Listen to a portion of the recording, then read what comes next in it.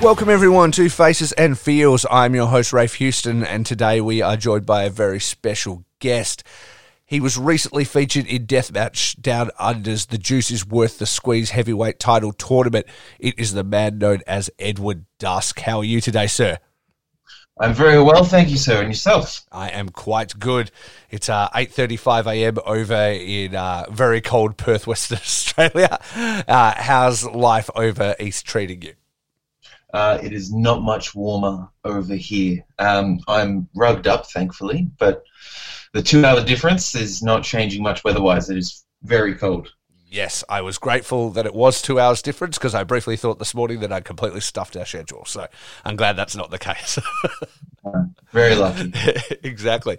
So, but I was mentioning off mic that my first exposure to you was when you appeared in Deathmatch Down Under. Your look and approach and vibe just completely stood out to me as something completely different from anybody else on the show.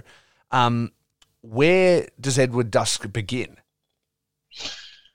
It begins very much not where you saw it. It is a much grander realized thing at this point.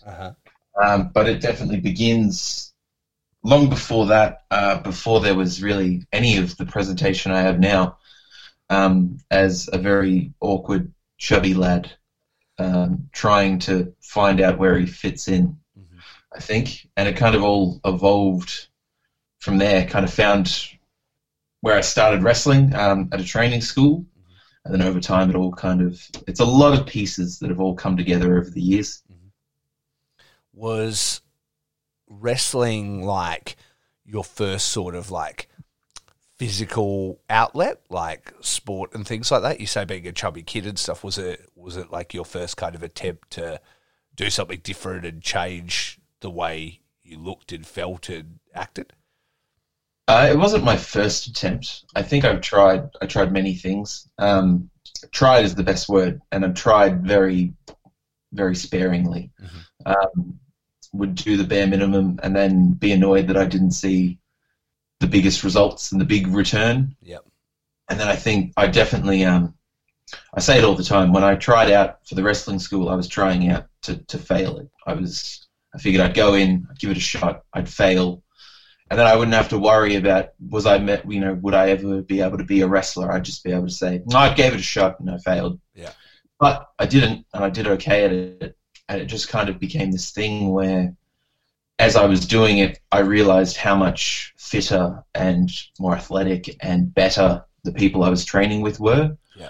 And I kind of thought, if I'm going to be better than them, I need to start being a better me, for lack of a less cliche term. Yeah. But it was very much that. I think the fitness and everything that kind of followed was in the lead up to that I saw how far ahead everyone else was, and I didn't want to be left behind. I wanted to be better than them. So it was pushing myself to go from being the chubby lad to being the way I am now.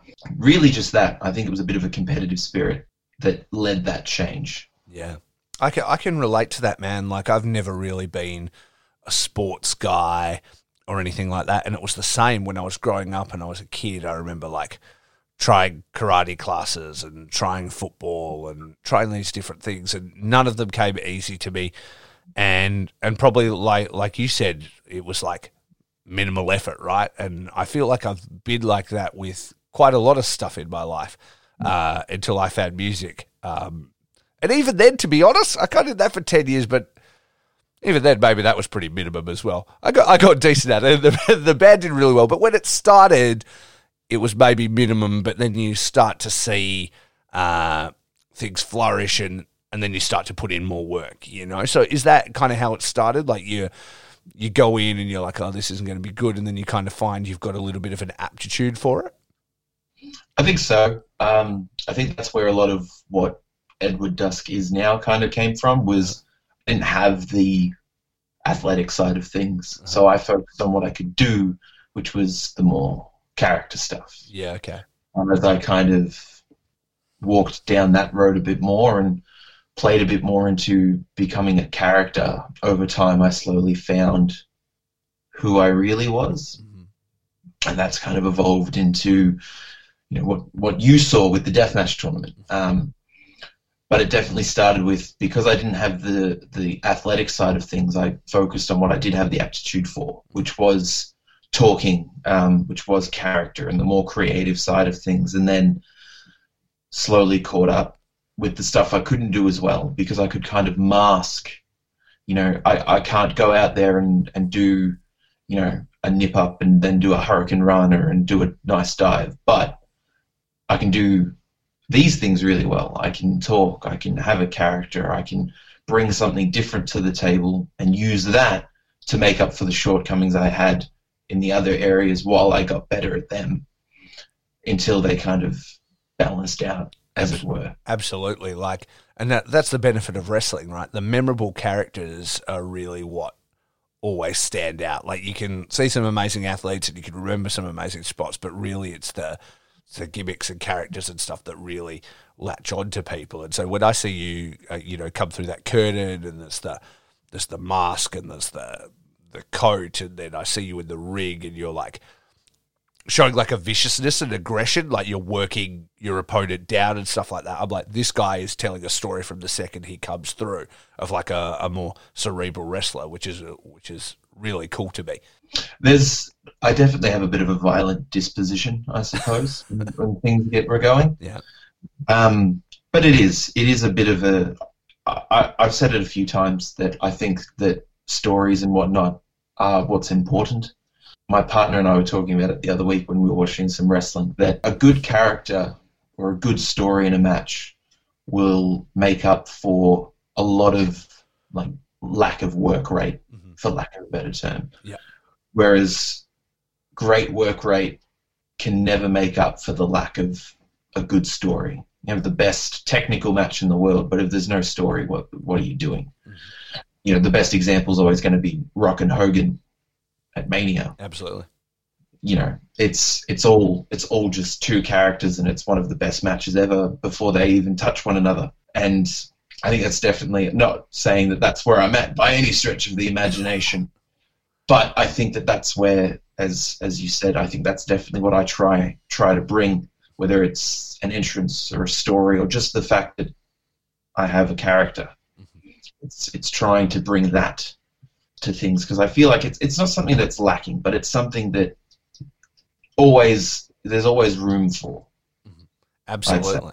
And even in like certain, independents and things like that, sometimes, wrestlers go from company to company and there's no real story. It's just like dream matches and stuff like that, which is cool, and there's nothing wrong with that. But if the performer has a way of like weaving their narrative throughout all of that and joining it up together, that really stands out. Like if you have a look at Killer Cross from who's now NXT champion and stuff, he had like a website that essentially sort of documented his entire story, like through all the different organizations he was and the different iterations of his character and stuff like that, kind of explaining it. Like he was putting in that effort and weaving like an ongoing narrative for like his entire career. And when you hear like, yeah, exactly. And when you hear like Shawn Michaels even says that like the character that he was, like from the Rockers through the sexy boy to who he ends up, like in his mind, that's all the same guy. He never stopped. And so for you, do you feel like Edward Dusk has always been that for you? Like has he always been a character that you've been developing? I think so. I definitely am guilty of, I suppose, overthinking things or overanalyzing things. Mm-hmm. Similar to the same degree that obviously Cross and Shawn have as well, where I think that those things are what can make something like wrestling great as an art form. Mm-hmm. It's the thing, you don't need it in the forefront. Like, for instance, like you could easily look at someone like Shawn Michaels, and anyone can craft, connect the dots any which way they want, but it's not at the forefront. It's there for you to find if you want it. Yeah. And I think those are the things that make it good. Like on the surface, Edward Dusk is what he is today. Mm-hmm. But I can absolutely look at it and say, from day one and trace it out to you. And how, when I started, when I had my first match, I was not, it was the name, I was Edward Dusk, but it was not who it is now. It was someone trying to be something. I had no idea who I was, so I tried to be someone else, and it was a bad attempt at trying to be Christian, really. Yeah. Because I was like, that's cool. If I'm like that, then I'll be cool. And it never felt right. It never felt like it was me. And then I slowly kind of introduced little things just because they felt right. And then slowly it kind of snowballed into what it is today. And then little pieces, I've kind of just fallen, I suppose, further down the rabbit hole. I kind of started dabbling with further into like occult things and what's become the Eternal Ones and those aspects of the character. And as they've kind of been brought in and I've enjoyed it and lent further into it, it's built into a much more full-formed character that I feel is much more me now than what it was when I definitely had no idea who I was. Yeah. I know who I am now, and it is a completely different place to where I thought I would be. Yeah, yeah. And just this organic mythos has sort of built up over time.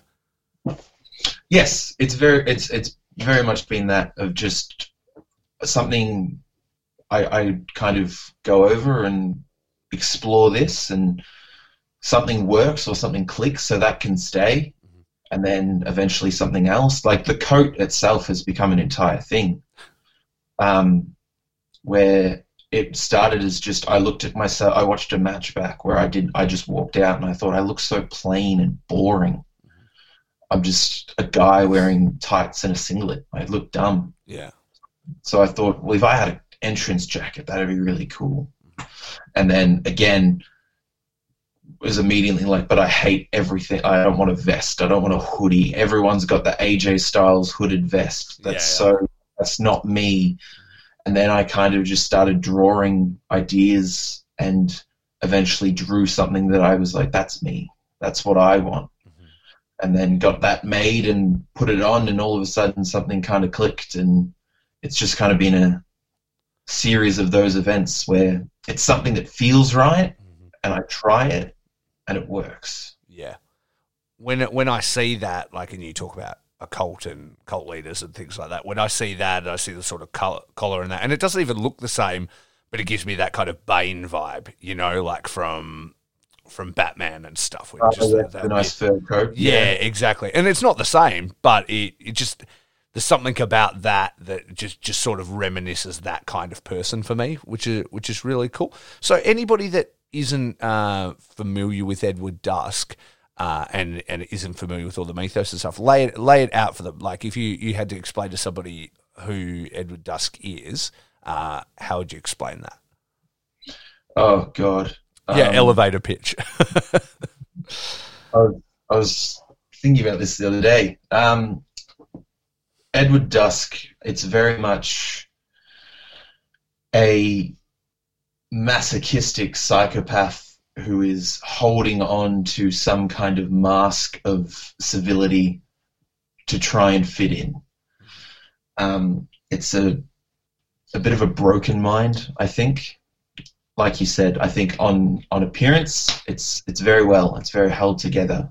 It is someone who's wearing a mask to try and show what they want people to see them as, because that's what he sees himself as. But at its core, it's not. It's this very evil, sadistic person who is out there trying to hurt people for some kind of semblance of pleasure. But it's all, being masked under this belief that, no, I'm a well-held together, aristocratic person with, a stable mental state. When it's none of these things. And it's all kind of shadowed by the fact that he's chalked up this entire psychosis to well, it's because I'm chosen by these mystical figures that have, I'm their chosen one. I'm not crazy. And it's one of those people that can never face their own reality because they're too busy creating excuses of why they don't have to. Yeah. Which, I mean, is what any villain is. Yeah. But it's just this continuing thing of, well, I'm not a psychopath. I'm just, doing what I'm told to do. Oh, I'm not schizophrenic. It's because my gods that I worship told me to do it, and I'm their chosen one. I'm completely justified in everything. I have a higher purpose. I'm in the right. Very that. Higher sense of purpose, a higher sense of being, just putting themselves on a higher plat than anyone else. Yeah.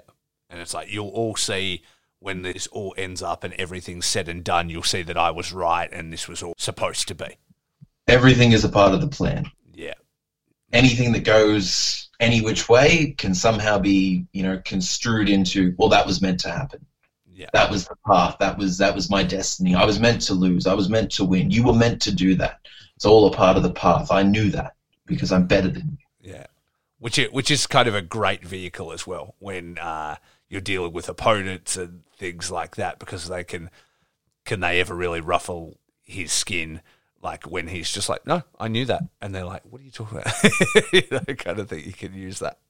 It goes both ways. It's a great defense mechanism, but at the same time, characters need weakness. Yeah. And I think that's where people get lost. They're too busy in what makes them strong that they forget what makes them weak. Yeah.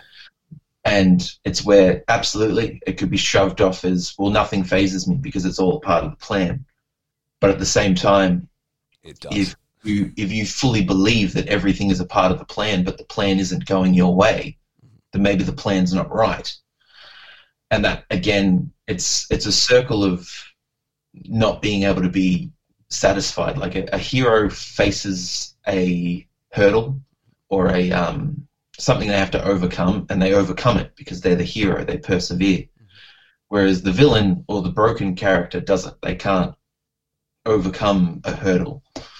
And that's kind of it, it's this is who I am. I'm this very well put together mastermind, but I'm completely broken in my psyche because I'm an actual psychopath. Well, that's only because, my gods have chosen me and I'm on their path, but the path doesn't fit. Well, that's because I'm better. They don't know what they're talking about. I know because I'm the vehicle. They're just some deities floating aimlessly because I'm a well-put-together mastermind. Yeah. And on it goes forever.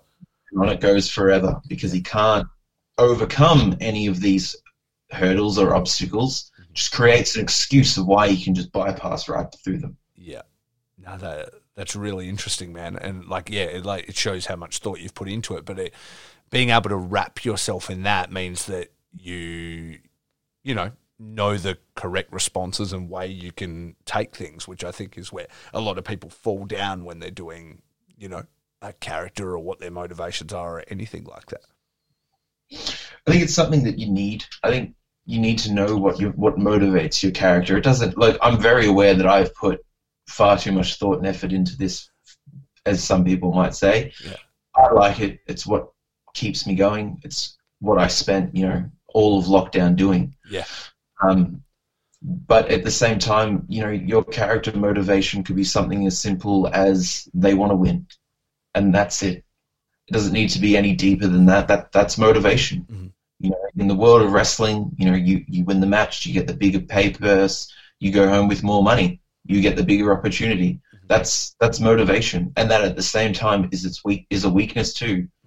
For many reasons, and you don't need it to be as in-depth, but I think knowing those things that motivate your character or the things that pull your character down is how you can separate yourself just from someone who has all the same skills and talents as you do, but hasn't thought of those things. Yeah, absolutely.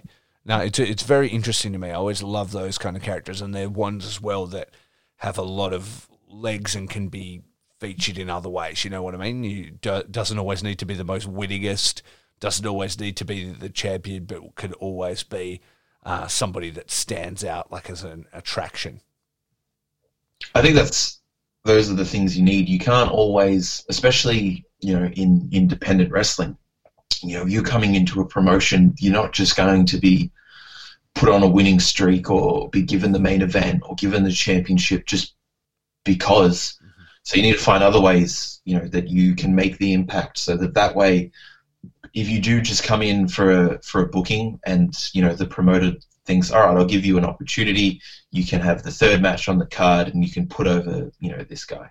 You can bring something to the table where even if you just go out, wrestle a 10-minute match, put the guy over, you can still leave everyone thinking about you because you've got these qualities that kind of separate you, which, as you said, you watched the deathmatch tournament, and there is that whole tournament was it's a null point to say because everyone said it to death, but it's still true that it was stacked with talent, like to a ridiculous degree. And to stand out amongst that field purely because of the presentation is exactly why I think putting the thought into the things I have is worth it, because it gives you something that, I can't go out there and do the things that Royce can do with his body. I can't go out there and wrestle with the same talent that like a Jessica Troy can. But I can do what I can do really well. So I might not stand out because of my flips or because of my technical work, but I'll stand out because I'm the best character there. Yeah. And I will bring that to the match and elevate anything that I might not be able to do as well. I'll make look better because I can do this. And even if it's just something little, if it's what will put me ahead, then I will do it. Yeah. It's exactly what you did. Like the whole tournament, that they chose everybody so well. Everybody had such different skill sets and looks and everything like that. But yeah, you come through and you're versing one of the most agile, high flyers in wrestling today. Like Royce is amazing. He kind of doesn't really obey gravity, and you're the perfect foil for that. Like you see he come through and he's a bit of a knockabout type bloke, and you're like, oh, okay, here he comes.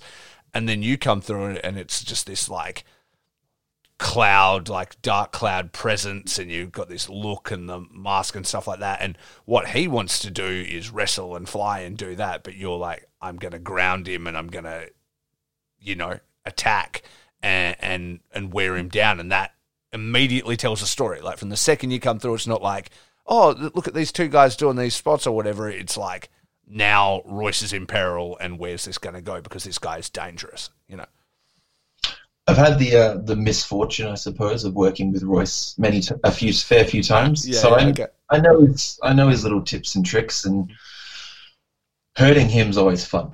As we saw on the second night, I left him with a nice little reminder. Yeah, he had a massive black eye. My fist in his face. Yeah. But it is that. It's the little stories you can tell with, and Royce is someone, again, who everyone will always talk about how good Royce is in the ring and what he can do with his body, because it's unparalleled. Just every time you think you've seen everything he can do, he just effortlessly goes and does something else where you don't know how he does it. I've watched him work many, many times, and there's still things that I can't comprehend how he's doing it. Yeah. But is someone else who I truly believe the reason why he stands out is because of the character that he brings as well. To the point where he's even, he's expanding it to something much more than what I know it as. But he brings the same thing. He comes out, and just in his entrance, if you've never seen him before, you know what the character is, what he's about. And then he goes out there and does everything he does, and it impacts so much more because there's that character behind it. Mm-hmm. And I think that's why we can have a story told so effortlessly, just on the notion of he's so confident in who he is, and I'm so confident in who I am, that you don't go out there and for a second think that we're different people, or that it doesn't work, or that maybe we don't believe in what we're doing.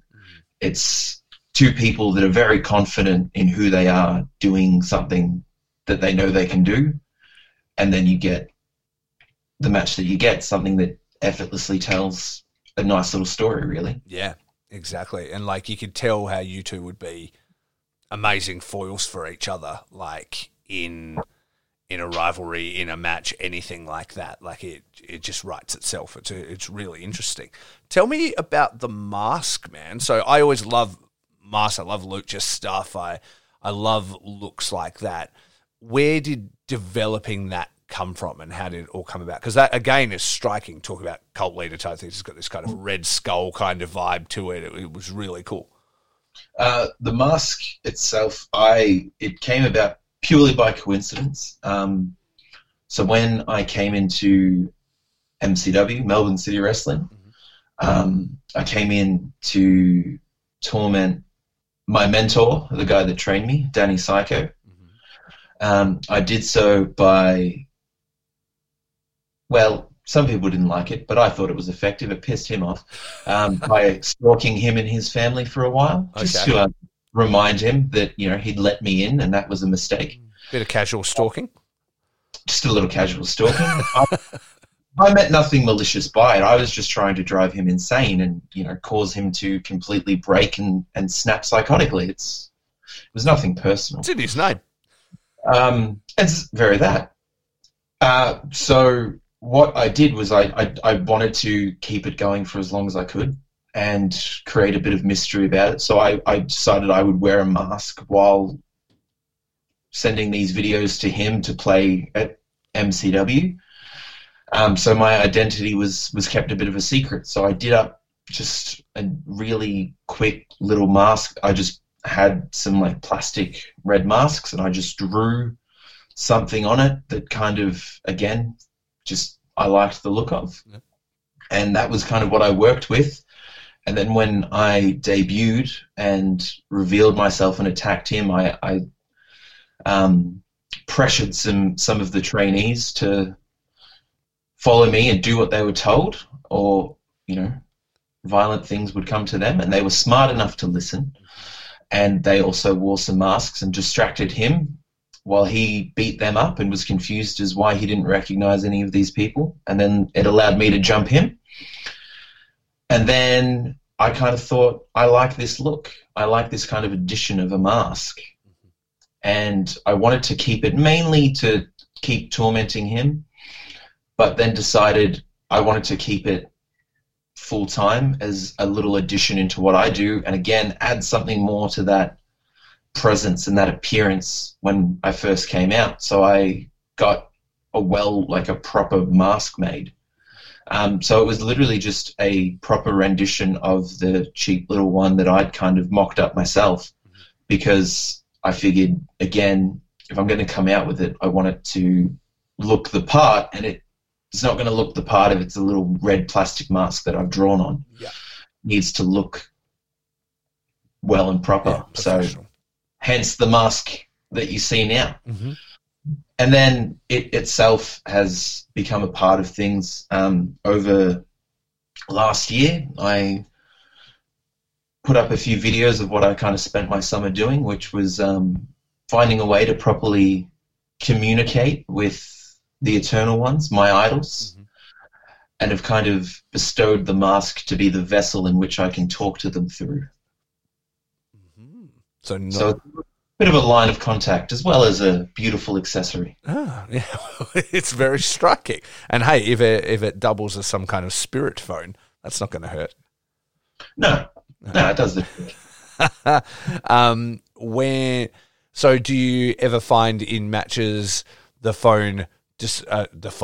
mask distracts you? Like, does it speak to you in matches? Of course.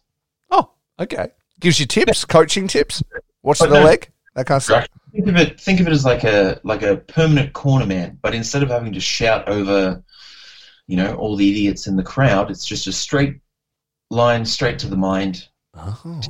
Tricks, strategies. It's a beautiful thing to have when one's achieved fuller enlightenment. Wow. So is it kind of the thing like, watch out behind you, that kind of stuff? Watch the kick.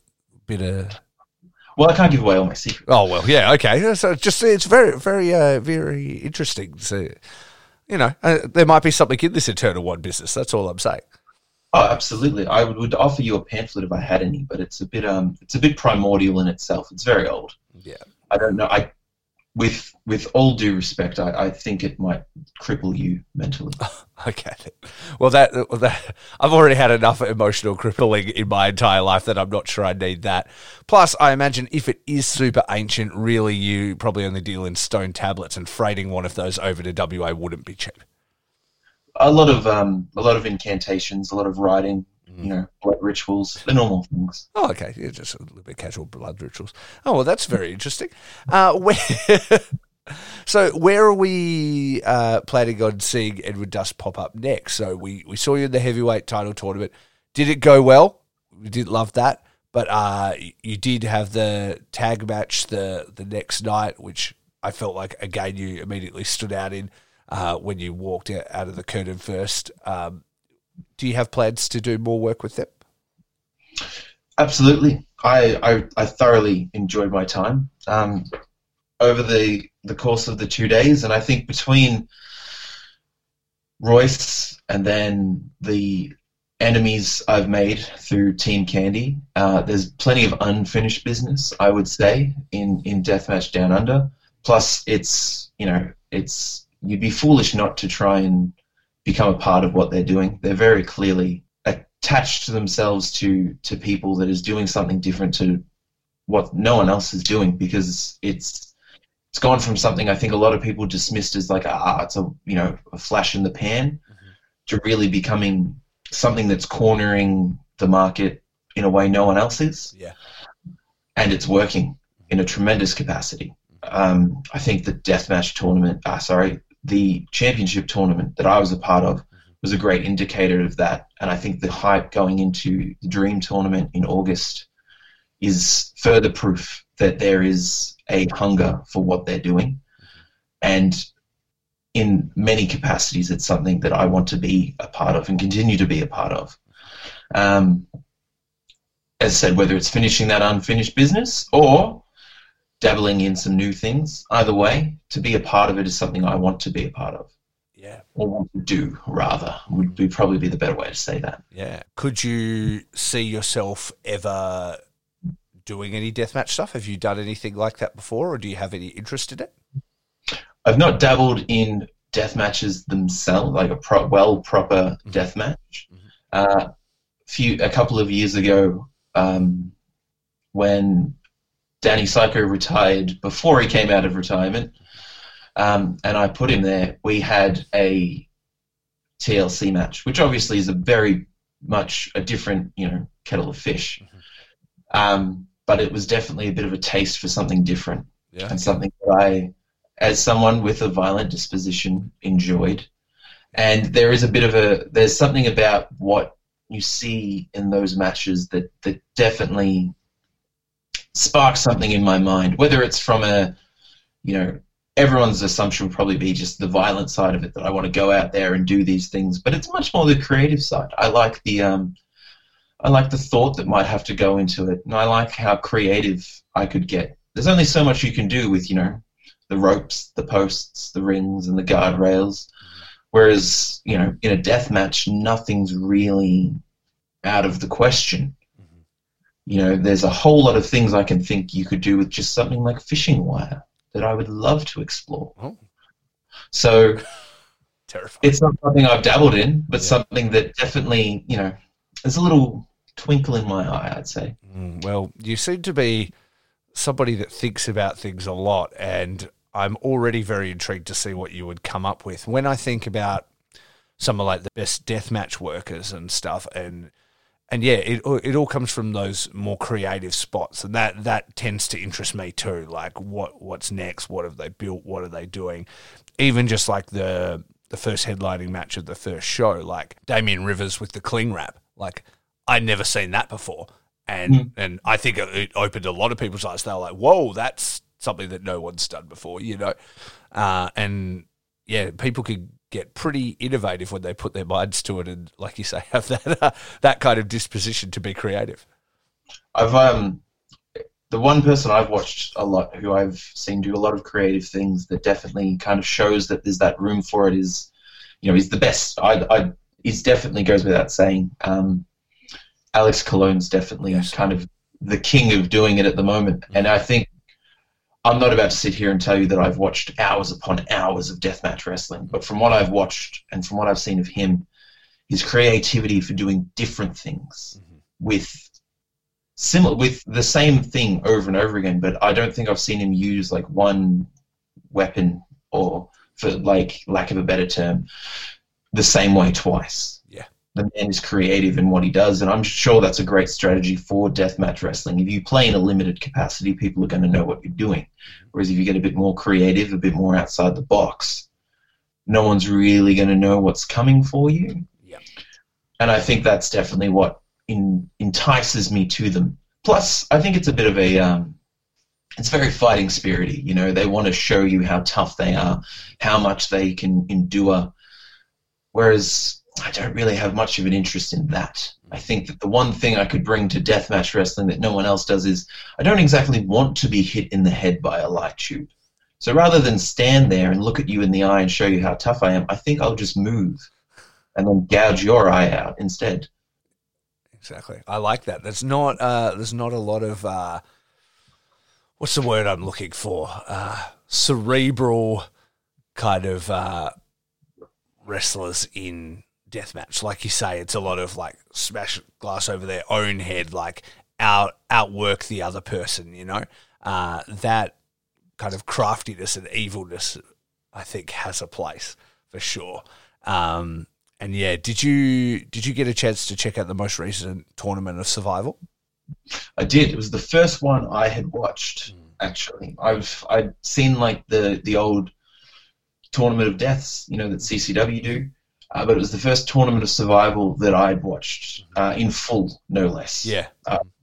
And so that in itself was a lot of, not new exposure. There was very few people I wasn't familiar with. Mm-hmm. But to be exposed to it in a full capacity was something different. Mm-hmm. And it was very much that, like seeing how creative and how unique things were. And just in like, you know, obviously Deathmatch Down Under's doing a very similar thing with how they do their themed death matches, for lack of a better term. Yeah.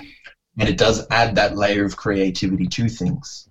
And I think obviously the Tournament of Survival, like that crew of guys, is definitely what I think is where I've taken that perception that it's not, you know, deathmatch wrestling isn't just we'll cut each other for 10 minutes. It is that it's an evolved form of that, the old fighting spirit essence of wrestling. Absolutely. You know, it's showing that, you know, that no matter how far down you are pushed, you will keep coming back just as hard, if not harder. Yeah.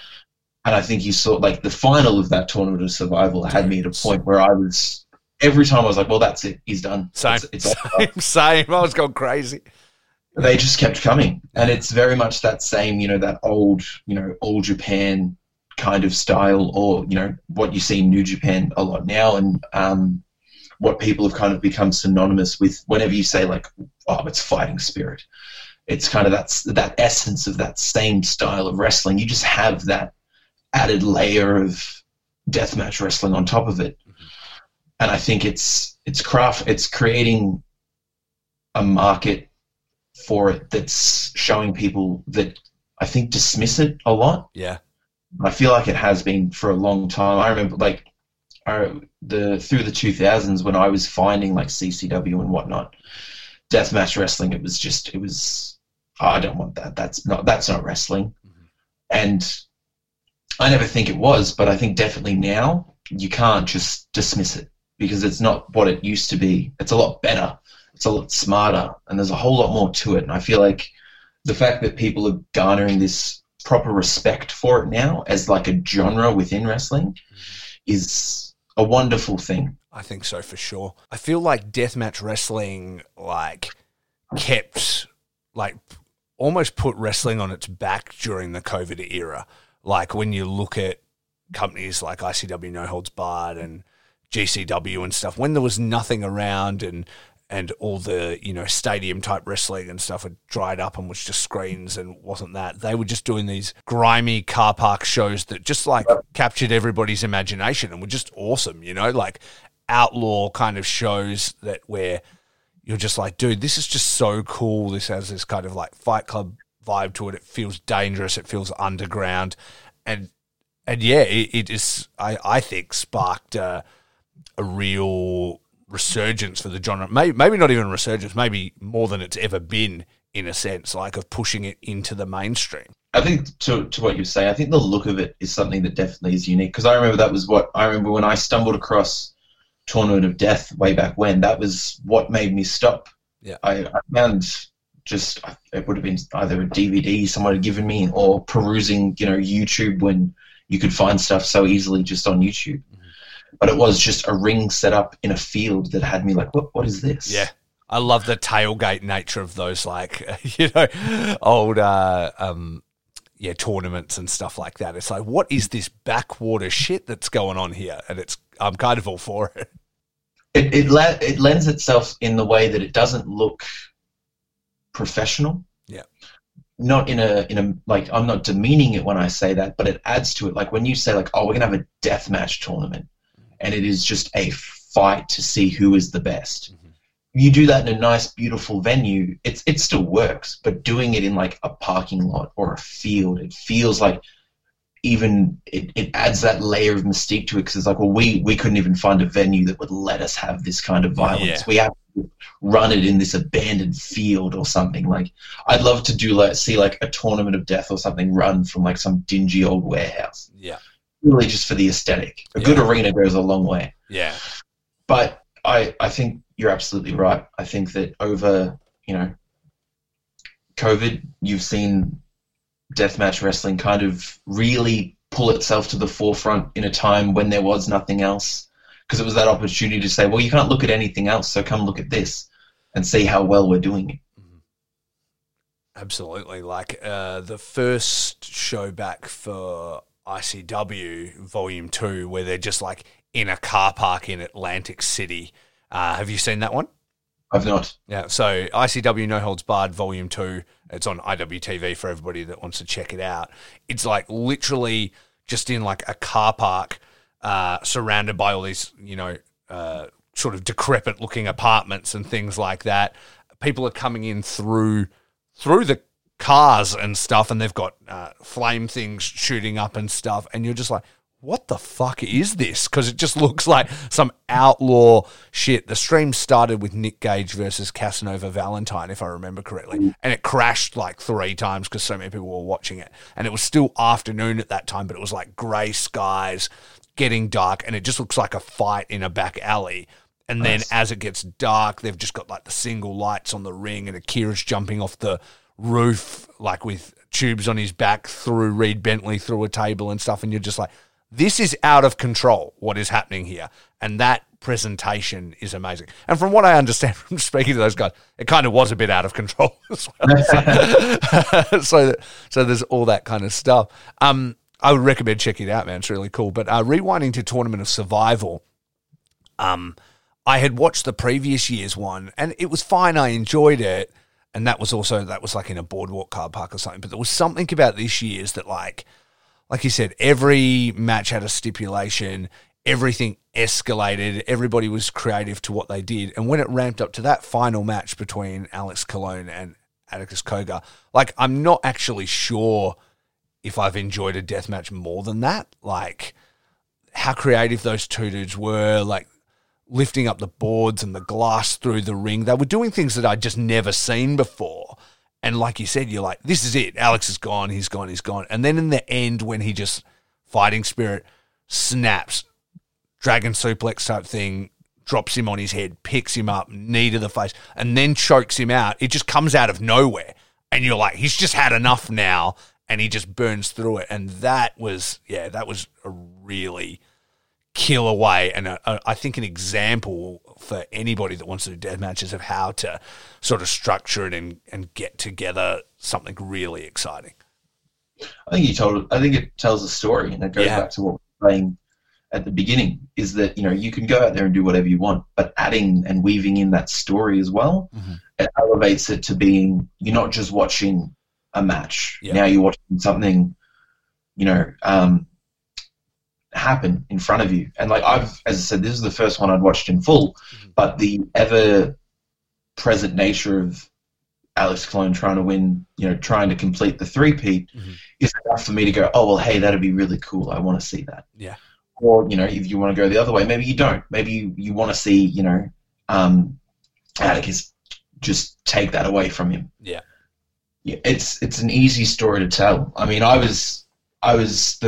from Bam and Alex, that was my favorite match of the tournament. Mm-hmm. And for that match I was in, I was like, all right, now this is really interesting, and I'm going to stay. I'm going to watch this whole show at like 7 a.m. And that was where I was kind of hooked. And then by the time the final came around, I was absolutely captivated by it. Yeah. Had you known the history of Bam and Alex before that started? No. So if you don't know now, or for anybody listening, they had like a bit of beef as well. So a couple of things had happened. In H2O, Bam became the very first Danny Havoc hardcore champion. He beat Alex Colon for that, or beat him in the tournament. So they had a little bit of beef, right? Then when Tournament of Survival's announced, Bam puts out on Twitter, he's like, hey, GCW, how many likes would it take to get me in Tournament of Survival or whatever? And GCW tweeted back, I don't know, 2,000 or whatever it was. That then happens or whatever, and then Bam's in the tournament, right? Mm. And then so Alex gets on Twitter and he's just like, hey, I kind of respect Bam, but I don't think that's the way to get into something like Tournament of Survival. It's something I've won twice, and I think that's bullshit, basically. So they start having back and forth, and then Bam cuts a promo like, oh, sorry I didn't do it your way, and blah, blah, blah. And then Alex cuts this promo where he's like, well, motherfucker, we're going to meet in this thing, and I'm going to be putting my fists in your face, and we'll see what you actually respect. So there was this, like, heat, like just, online heat they built themselves leading into it. And then when that match starts as hot as it does, like Alex just wastes him with all those tubes kind of thing. Everybody was on board immediately, and it's really cool that like that tension could flow through even when you didn't know that little story. They were just sort of weaving themselves on the outside of it as well. Twitter beef can be the driving force for anything these days. Arguing on the internet is the new attacking someone backstage, I think. It is. That's literally what it is. And especially with independents, when they're not like around for these things and around each other or on TV, it's a good way to do it. You can get it in early. That's a good point. That's very true. I take back my sass. A good way to put it. Yeah. Well, cutting like the promos and stuff like that and using whatever you have to your advantage, I think is never bad. I know you've done some promo videos and things like that, and it can really, maybe in something where there is no build or starting something raw, maybe you guys can create something before you even get there, Oh, absolutely. I think it's something I would like to do. Whenever someone asks me, could you make a promo for this? I know they probably don't expect me to go to the lengths I do, but it's it's an easy way to set up, some kind of story or narrative going into something that doesn't have one. Yeah. It might need it. It may never happen again, but I think at least if you're making the effort, it goes a lot further than if you don't. Yeah. I mean, if I can put together a little promo video to put up that will give us some kind of context to work in, it'll do more for the match than if we don't. Absolutely. So I think it's something that's absolutely worth it, and it's something I love doing. Again, it's a beautiful creative outlet.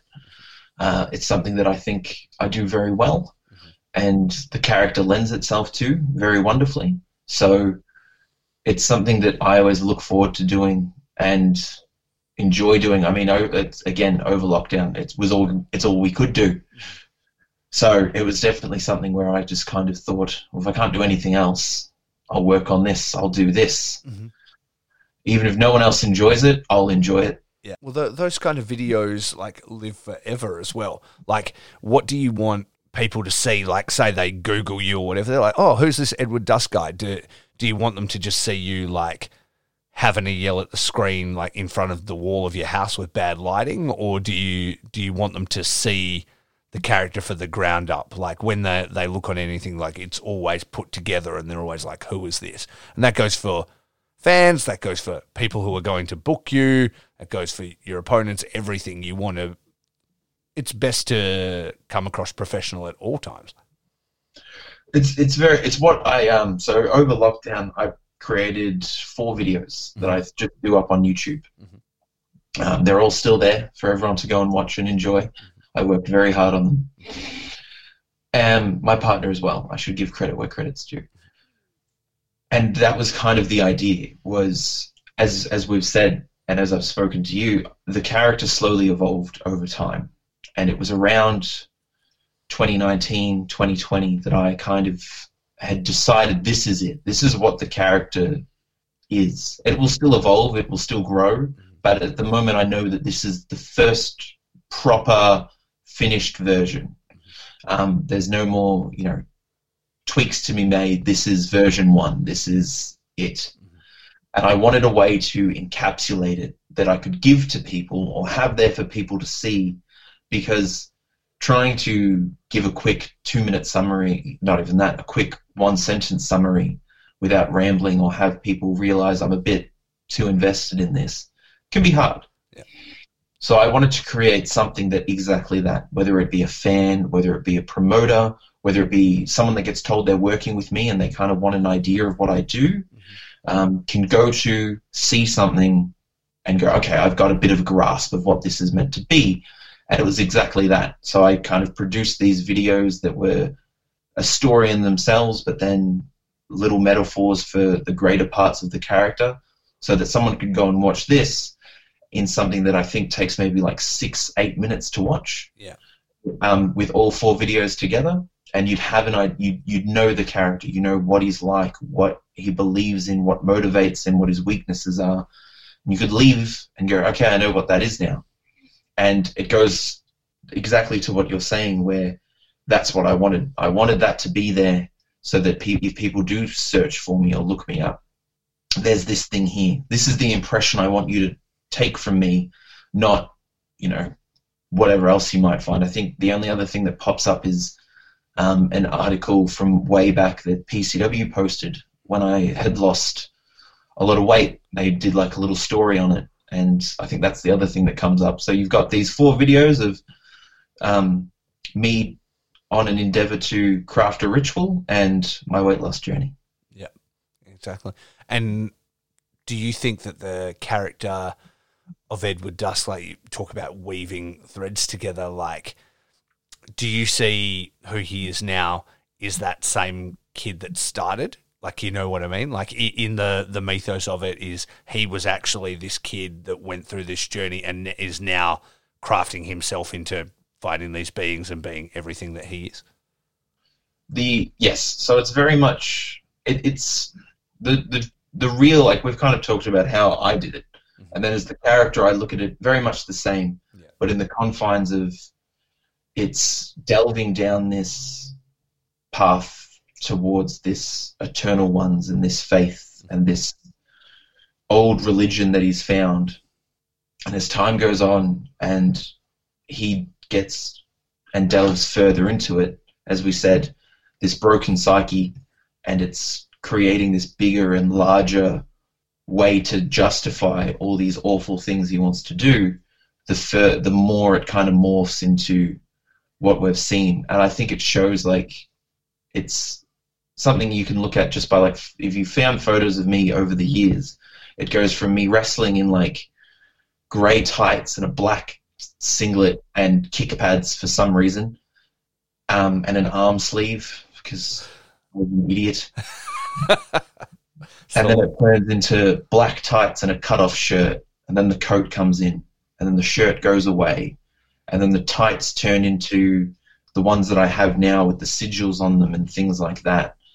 And then the mask, and then a different coat, and the mask comes in, and it slowly transforms and grows. And I think it's a visual representation of obviously me evolving as a wrestler, but the character evolving as it goes further down this dark path and kind of embraces this, mythology that is created to justify everything. So there's definitely that. There's definitely that thought put into it that you can tie it all together if you want.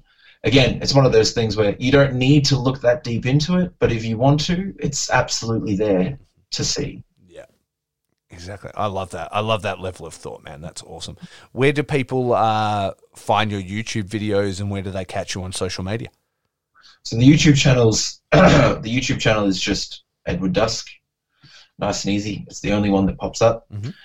On Twitter and Instagram, both the same, Dusk Eternal _. And my merch can be found on Wrestler Merch. That's awesome, man. So put together. Guys, don't sleep on Edward Dusk. Make sure you check him out wherever he is performing. You can catch him on PCW, MCW, Deathmatch Down Under. And do you have any words for the people? Yes. The sooner they realize that I am their favorite wrestler, the better. Well said. So, for your new favorite wrestler, Edward Dusk, and for Faces and Feels Pro Wrestling Podcast, remember, it's all about peace, love, and pro wrestling, and the Eternals. Thank you.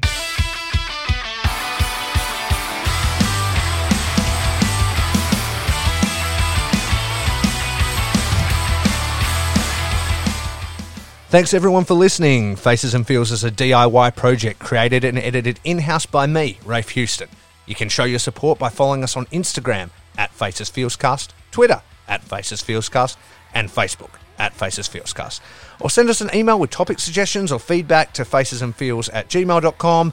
And don't forget to rate and review us on iTunes. Our banger theme is Loose Lips Sink Ships by the Thunder Vipers. Check it out on Spotify. And now hang around for a quick word from some friends of the show. Peace out. My body is a roadmap of pain. DeathmatchWorldwide.com, the official online merchandise store that is only for deathmatch wrestling. Featuring official t-shirts from No Peace Underground, John Wayne Murdoch, Akira, Madman Pondo, Zona 23, Neil Diamond Cutter, G Raver, Schlack, Necro Butcher, and many more. If you are a deathmatch wrestler, promotion, manager, or platform and are interested in joining the web store, send us an email to deathmatchworldwide@yahoo.com. Deathmatchworldwide.com for the violent feud.